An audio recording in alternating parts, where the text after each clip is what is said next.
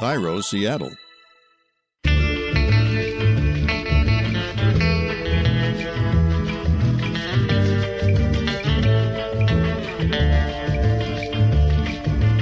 I'm Rachel Bell, and this is Your Last Meal, a show about famous people and the stories behind the foods they love most. But today there will be no celebrities.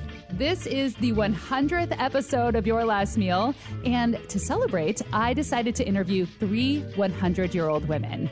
Because, yeah, let's face it, the women always outlive the men. My name is Antoinette Underwood. I am 100 years old. Seattle's Eleanor Owen turned 100 just last month. Oh, you have to keep your teeth. If you don't have good teeth, you're not going to be able to stay well. And even though I purposely sought out 100-year-old people, no 99, no 101, this little rascal tricked me and sneaked her way in. How old? I'm 101 plus 4 months. And what was the other question? Your name. My name is Ruth Samuelson. Today, on the 100th episode of Your Last Meal, I talk life, food, and of course, last meals with these 3 extraordinary women. And IKEA's Krista Boyer shares the history of how Swedish Meatballs became a huge hit at a furniture store. Globally, we sell over 1 billion Swedish meatballs every year. And if you live alone and have been doing a lot of solo eating during the pandemic, Sutanya Dakers is going to try to convince you that it's okay. She's an American expat living in Paris, and she hosts the podcast Dinner for One. But first, I chat with 3 100-year-old women. Antoinette Underwood, who goes by Tony, celebrated her 100th birthday in July. Over where I'm living, for my 100th birthday, they had the red carpet. I had a tiara, I had a red cape, and I walked the red carpet with all my fans. It was fun. Tony grew up in a small town in New York, but now she lives outside of Seattle, close to her daughter Mary and her son-in-law Don. She's still my baby. Yeah. That's it. Tiny little baby. She'll always be my baby. Tony loves wine. So Mary suggested I meet them at a winery in Woodinville, Washington. Okay, Mom, this is your first taste. It is a Cabernet Sauvignon. I like Cabernet. When Tony was growing up, her dad made wine in their basement. My dad always had a glass with dinner. I remember as a child, I would say, "Can I taste that?" And he wouldn't let me taste it. And you now have a glass of red wine every day too, right? I have a glass of red wine every night. My favorite wines are a dry red wine. I like a Chianti with Italian food. Tony and her siblings are first-generation American. Her parents both immigrated from Naples, Italy. They're supposed to be the best cooks in Italy. I think they're right. When she was a young woman, Tony worked as a supervisor of pediatrics in a Catholic hospital. One day, a nun came running down the hallway, calling her name. She said the Japanese have attacked us at Pearl Harbor, and the president is getting on the radio. And, of course, and that's where he made that famous speech. December 7th, 1941, a date which will live in infamy. Roosevelt knew that war was coming. Once I passed my state boards, I enlisted. And I thought, I'm not going to stay here. I'm going to go where I can do the most good. We were sent to England, opened up hospitals in England. We knew the invasion was coming, and there were no hospitals. So when the invasion came, the soldiers were taken care of in the field by the medics and then sent to us immediately. If they had a P on their forehead, they had been given penicillin. If they had an M on their forehead, they'd been given morphine, because there was no time to write things down. Tony was a World War II nurse for 4 years. sleeping on a cot in the barracks. Oh boy, it could be cold. We took turns getting up in the morning, getting wood, and getting the fire going because it was so cold and damp. The nurses ate the same hearty food as the soldiers. And Tony said she drank a lot of instant soup to stay warm. When the fighting had died down and we had hard-boiled eggs for the first time, oh, what a treat. That was the big treat. Yeah, that was a big treat.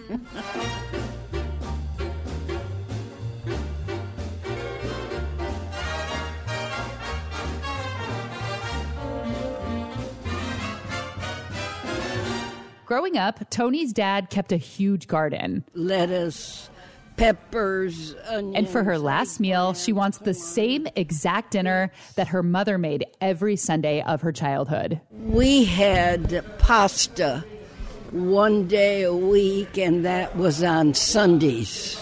My mother would make her pasta from scratch, and her sauce was out of this world.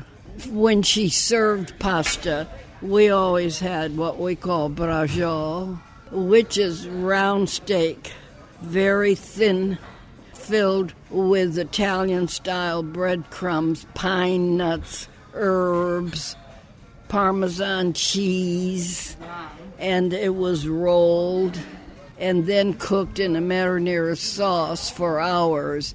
Then it was sliced thin and served with the pasta. And it was delicious.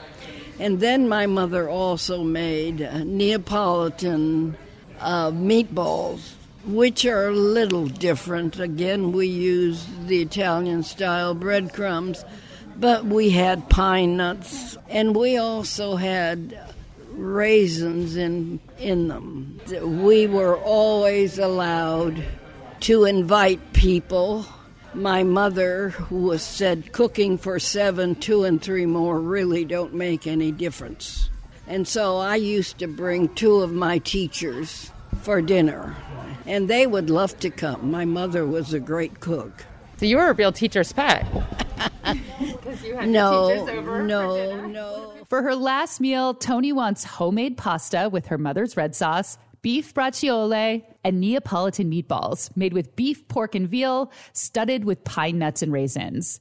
And this is a meal that her son-in-law, Don, now makes for the family. Don is a wonderful cook. Don makes the Italian food that I tell him about. He made pasta fazool for me. He makes handmade pasta for me. I love it. He makes the meatballs. So since you are now cooking these recipes that mean so much to Tony, that were her mother's recipes, how did you go about trying to find a recipe that you thought was going to taste right? Basically, she told me about the raisins and the pine nuts. I looked through a bunch of old recipes that her aunt had and her older sister and kind of combined them all together. And one of our cousins the other day asked if we could write down the recipe, and it's like, I don't have a recipe. I get in the kitchen, I start throwing this stuff together. The garlic has to be toasted right, and it's just a whole thing. And the more wine we drink, the better it gets. Exactly.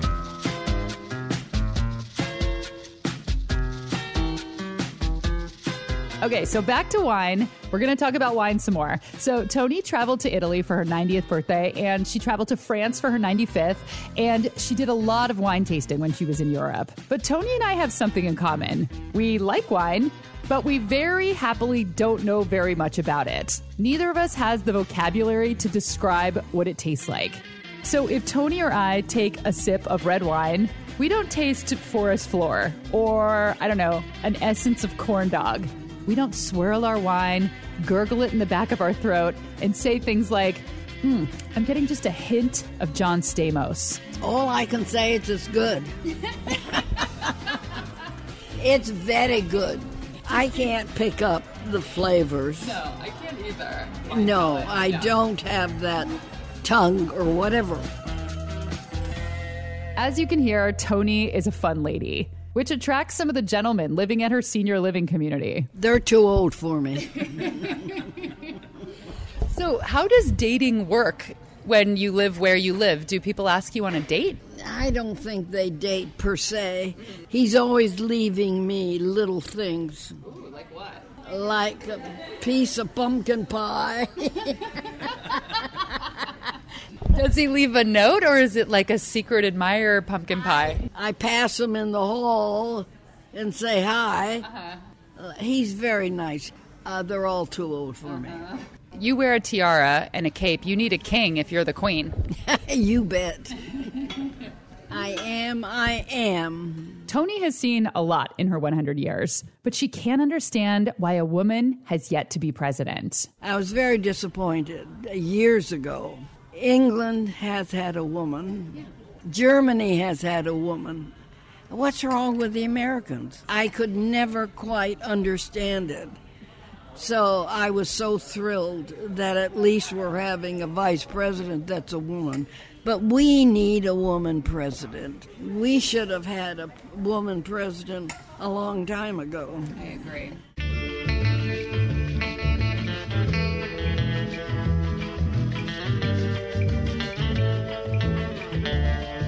We're going to pause for just a moment, but when we come back, you will meet Ruth Samuelson, and we'll talk about the history of the IKEA Swedish meatball.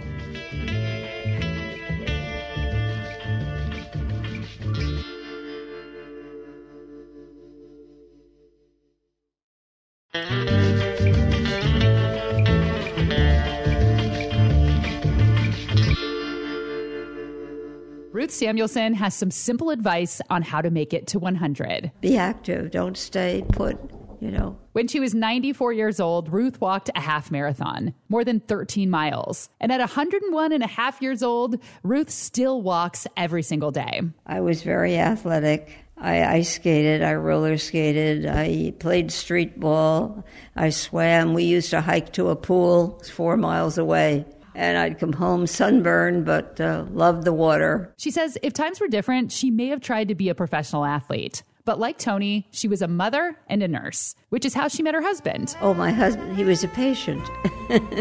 And when he went home, he asked me for my phone number or something like that, and called me up. Do you remember kind of flirting when he was your patient? Like, do you remember feeling a spark? No, I don't remember flirting, but I do know that he sort of enjoyed having me as the nurse. I know that. You worked as a nurse, and then you would probably come home and then make dinner for your family. Did you like cooking, or was it more of a chore? I think I liked it, but I didn't love it. Yeah. It wasn't my main interest. Ruth married into a Swedish family, and those dishes weaved their way into her last meal. My mother-in-law made Swedish meatballs at least once a week. They were top of the line. She was Swedish. And my mother made these potatoes, grandma's potatoes. What she did was she sliced them fairly thin, sprinkled them with butter and thyme, then baked them, I guess, for maybe 35 minutes, and they were delicious. That was our big favorite. Then corn on the cob. My dad had this garden, and one of the things we had were tomatoes and corn. So those were my two favorite vegetables. Well, New Jersey is famous for tomatoes, right? And corn too. Yeah. I find that people from New Jersey are quite conceited about their tomatoes. Like, they never stop talking about how good the tomatoes are. Yeah. I wasn't aware of that, but we did love them. Yeah. For her last meal, Ruth wants grandma's potatoes, a recipe her grandmother made that has been passed down through the generations and is still a family favorite, cooked today by her grandchildren. She wants corn on the cob and her mother-in-law's Swedish meatballs. When I think of Swedish meatballs, I think of IKEA. And here's a bit of trivia for you. Did you know that IKEA is an acronym? The name is initially from our founder, Ingvar Kamprad, is your I-N-K. Elmturid is the farm that he grew up on, and Agunnaryd is the nearby village just outside of where his farm was. That's Krista Boyer, food range and supply manager for IKEA US. So I'm in charge of the food. So I come up with the menu items along with my team. I do the testing. That is a very fun job. And also your title does not reflect how cool it is. Like, I feel like it really doesn't. You go to like a party. I mean, back when you can go to parties and you tell people what you do, they'd be like, yawn. And then you would explain what you did and they would be so into it. Absolutely. But I am the meatball person. I do explain myself that way at times. The meatball person tells me the first IKEA opened in Sweden in 1943. And in 1960, they opened the very first cafe inside. Ingvar, our founder, was noticing that customers around lunchtime primarily were leaving the store to go eat at one of the restaurants. And it really interrupted the buying process. You know, people were hungry. It was a big store and they needed to eat. So he thought it would be fantastic to introduce our own food. So the restaurant opened in 1960, initially just coffee and cold dishes, just, small snacks, something to really keep the customers in the store. But by the end of the year, he realized it wasn't quite enough. And they started serving hot snacks like hamburgers and other a la carte dishes. But it wasn't until 1985, when they opened their first U.S. location, that IKEA added an item to the menu that would become synonymous with the IKEA shopping experience. Of course, I'm talking about the Swedish meatball. The Swedish meatball in and of itself is not too out of the ordinary from your regular meatball. It's, beef and pork for the Swedish meatball with breadcrumbs, eggs, salt and pepper. You've got a little bit of allspice in there as well, which brings out that uniqueness from, a typical Italian style meatball. But what makes it truly and honestly Swedish is really how we serve it. It's with the cream sauce, with the lingonberry jam, mashed potatoes, and a lot of people actually will eat it with the pickled gherkins to add to that tartness. I was wondering if Swedish meatballs are a thing in Sweden or if that's something that we kind of decided was a Swedish thing in America. The name is köttbullar in Swedish. I apologize if my pronunciations are terrible. But on a regular basis, it's not something that they eat consistently. But when they come to IKEA, Sweden actually has the highest number of customers per population that eat Swedish meatballs. It's like 35% eat Swedish meatballs when they come. Whereas in the US, granted, we have a much higher population and only twice the stores, it's only about 1.9%. Only 1.9% of people eat meatballs when they go to IKEA in America? Yes. I am shocked by this. That's the only thing that I want to eat. Why do you think that they chose that as the signature dish? Do you think, back in the 80s or in the 60s when he opened in the first place, was it a more traditional day-to-day dish in the country? I really believe it was. In any cookbook that you see from Sweden, there's a recipe for Swedish meatballs in there. It was very much something that would please a lot of people, especially around the world. You really can't go wrong with a meatball. I love eating Swedish meatballs at IKEA, partly because I only eat them approximately once every 4 years, so it always feels like a really special occasion, and partly because I love the nostalgia of grabbing a plastic tray and walking down the line and pushing my tray and picking up food and ordering food like I'm in a school cafeteria. And partly because 15 meatballs with mashed potatoes and lingonberry jam is only $5.99. And sometimes when I go to IKEA and I'm not very hungry and I just want a little snack, I will get 4 meatballs with cream sauce for only $1.25. But I also love it for the experience of eating in a furniture store full of words with umlauts that I can't pronounce. So a couple of years ago, I had read an article that so many people go to IKEA just to eat the food that they were thinking about opening restaurants separate from stores. Is that something that's still in the works? Possibly. In Europe, that is absolutely the case because people have grown up with IKEA in their lives for so long. You have your regulars for breakfast. There's a line out the door every morning. The other thing is that we've actually found customers are so much happier when they have both the store and the food experience. I agree, because I realize the reason that I like eating at IKEA is because I have a thing for eating in places where you normally wouldn't eat. Like I love eating when I take the ferry here in Seattle. I love eating in IKEA. I love eating on a plane, even though plane food is notoriously bad. There's something just about the excitement of eating in a place where you wouldn't expect there to be food. Oh, I absolutely agree. Krista gets to develop new recipes for the U.S. IKEA restaurants, and her newest creation is such a clever combination of Sweden meets America. Her lingonberry barbecue pulled pork sandwich will be in IKEA restaurants very soon. All right, 2 centenarians down, 1 to go. And Eleanor Owen, who is coming up after the break, hands down has the most interesting and varied career that I have ever encountered. I've been talking about her to everybody that I know, and I can't wait to introduce you to her. Plus, if you're single and living alone during the pandemic, and like me, you don't really love eating every meal by yourself, the host of the podcast Dinner for One will try and change your mind.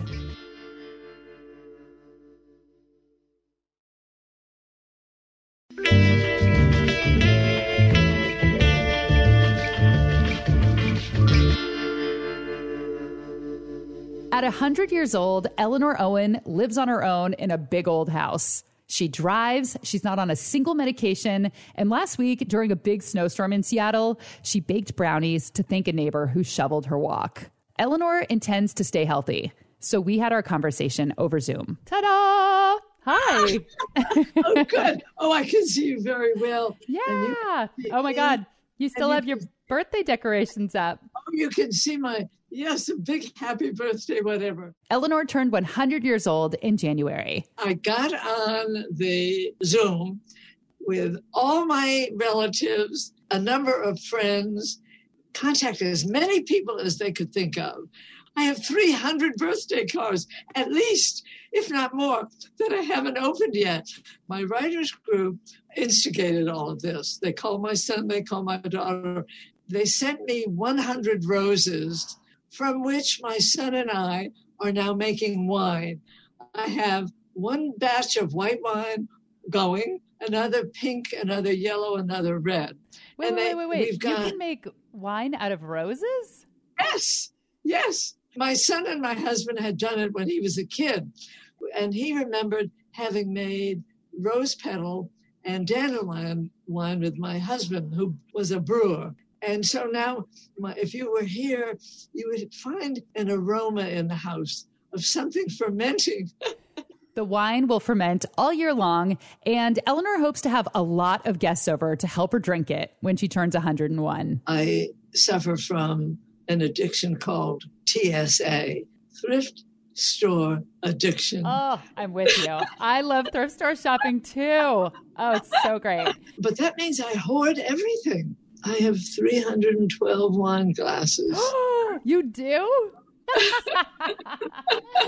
Oh my God. Did you ever have a party when they were all in use at once? Well, actually, because I live in a very large, old, historic home, and I sometimes have fundraisers or birthday parties, and lots of people come. So I have lots of glasses. Nice people would say that I collect. I am not exaggerating when I say that Eleanor has one of the most varied and fascinating careers of anybody I've ever encountered. And she has the Wikipedia page to prove it. Like Tony, she grew up the daughter of Italian immigrants in New York's Hudson Valley. My mother was a feminist who did not know the word. Education was a priority in our home. So much so, my father would not permit anyone to speak Italian in the presence of his children. In the olden days, the immigrants were desperate to assimilate as Americans. When Eleanor was 15, tragedy struck. The eldest of 8 children, she took her siblings to a watering hole to go swimming on a hot summer day. And at the end of the day, she sat in the car honking for them to hurry along. Eleanor did not know that a train was coming, and her 6-year-old brother ran across the tracks and was instantly killed. It just devastated. I don't even know how I graduated that last year. I remember not being able to concentrate. It was agony for me. I'm sure I was clinically depressed. But she was extremely bright and still managed to graduate 2 years early. My mother wanted me to be a nurse. And to me, being a nurse meant bedpans. And I have a squeamish stomach. I knew this was going to be agony for me. And my English teacher, Miss McDonald, was just absolutely wonderful. And she took a real interest in me. And I told her what had happened. Oh, she said, I'm so delighted, she said, because I was talking to Sid Cohen, who was the editor of the Newburgh Daily News, and he was looking for a cub reporter. My first paying job was as a cub reporter on the Newburgh Daily News for $17 a week. And I saved every penny and actually went to New York City and enrolled at Traphagen School of Design. I actually was when I think about it, fairly successful as a designer and costumer for modern dancers, primarily Merce Cunningham. I did all of his shows, and someone you probably wouldn't know about, Jean Erdman. She was an heiress to the Dole Pineapple Company. Oh. And we all lived in Greenwich Village. Eleanor also acted, and she was cast in 2 Broadway productions and some other off-Broadway shows. And she directed children's theater in New York until her husband got a job that moved them to rural Washington state. And then they moved to Seattle, where she continued to teach drama. Eleanor and her husband had 2 children, and when he was a teenager, Eleanor's son Jody started showing severe symptoms of schizophrenia. In retrospect, I should have recognized that my son heard voices as a child. When I look back and I recall things he said, Eleanor tried desperately to get help for her son, who was severely disabled, but she could not get him hospitalized. And a terrible tragedy took place. Terrible. He took one of my husband's guns, went to a tavern, shot up in the ceiling of the tavern, and when men jumped on him, but the gun went off and killed somebody. A tragedy that can't be undone. And my son was declared innocent by reason of insanity.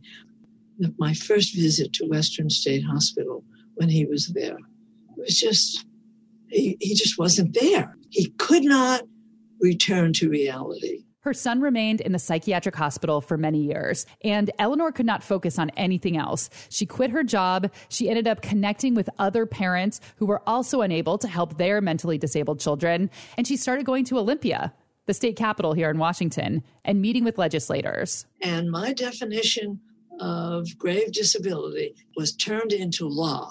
Now, I did not know at the time that this was a difficult thing to introduce, get passed in both houses, and signed by the governor in 1 year. The same year she got the law passed, 1979, Eleanor and the other parents formed the Washington Advocates of the Mentally Ill, which soon after became NAMI, the National Alliance on Mental Illness, which to this day is the nation's largest grassroots mental health organization that provides support, education, and advocacy in 1,200 U.S. locations. Eleanor went from Broadway to mental health advocacy, and she continued to fight in Olympia, where she became known as the Barracuda. Eleanor's son Jody is now in his early 60s, and she says he's doing great. He lives on his own. He got a degree in carpentry. He got a business license so he can do his own work. His medication is under control, and he's thriving, all thanks to Eleanor's dedication.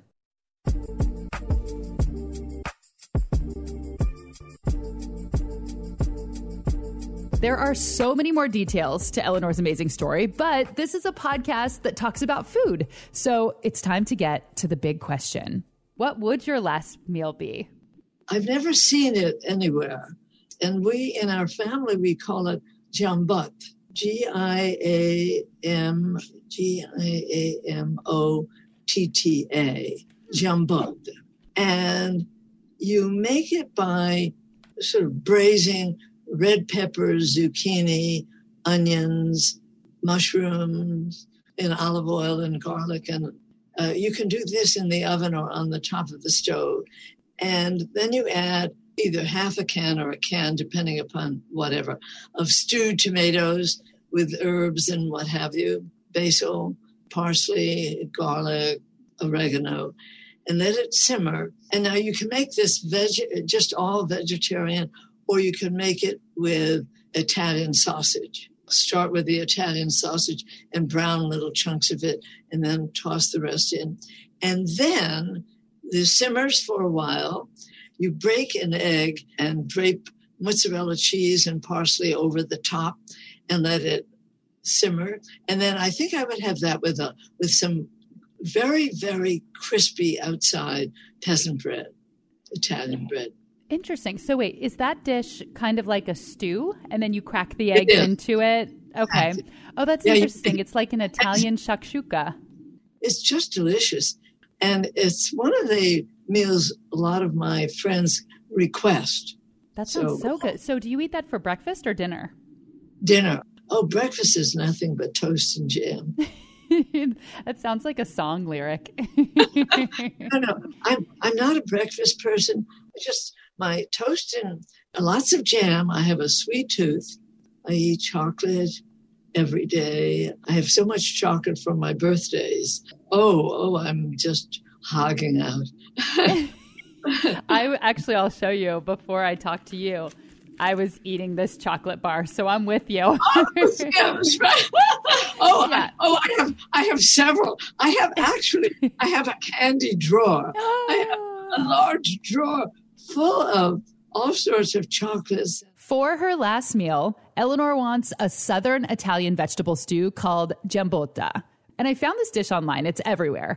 But I couldn't find a version that included the eggs cracked into the stew and the melted mozzarella on top. This is a specialty of Eleanor's family. And before the pandemic, Eleanor loved to entertain. The greatest burden to me from this blasted COVID isolation is not having company for dinner. Yes. Don't you miss it? That is my number one as well. I do not like eating dinner by myself every night. It's kind of sad, and I don't like cooking just for myself all the time. No, and I think if my son did not come regularly for supper, I know I would not cook. I just wouldn't.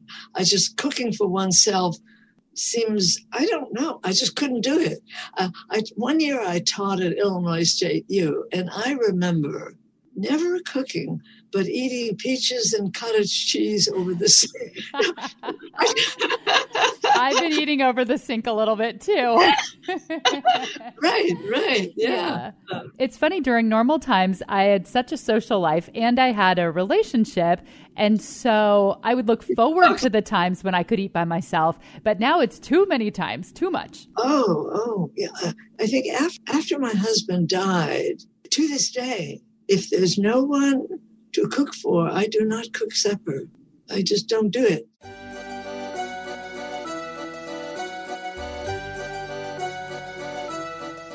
Sutanya Dakers moved to Paris in 2013.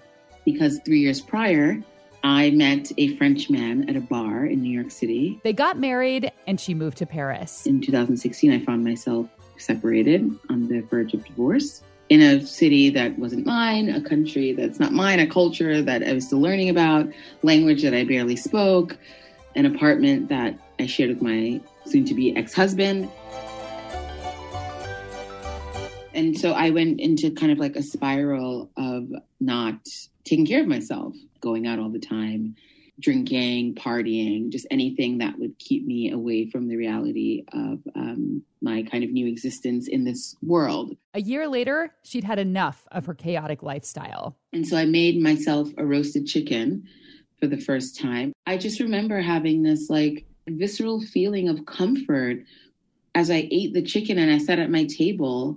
Even though my apartment was like in shambles, it was a mess because I wasn't like taking care of myself or my surroundings.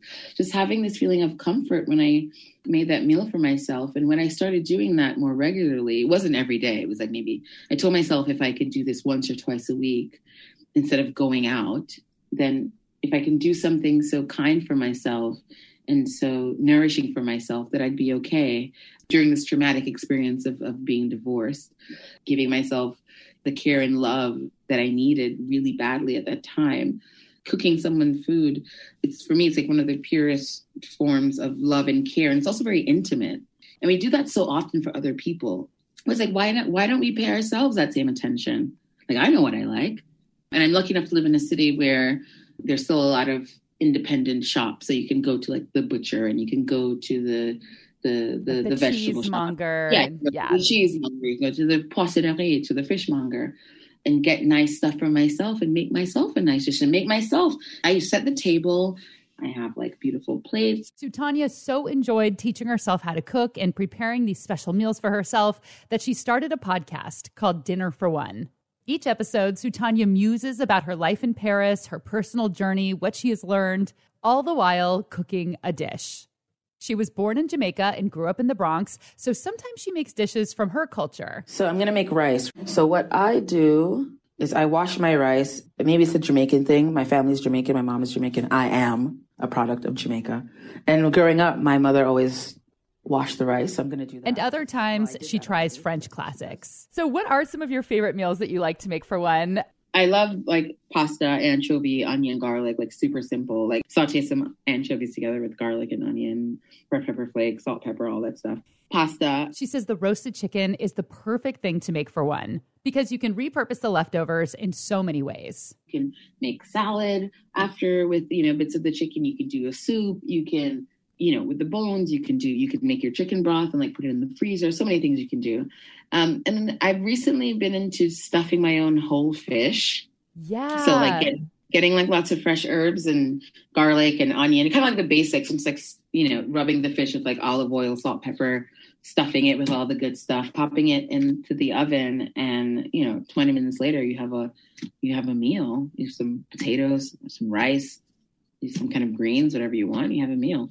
I love cooking things that are simple and comforting and homey. Nothing too complicated.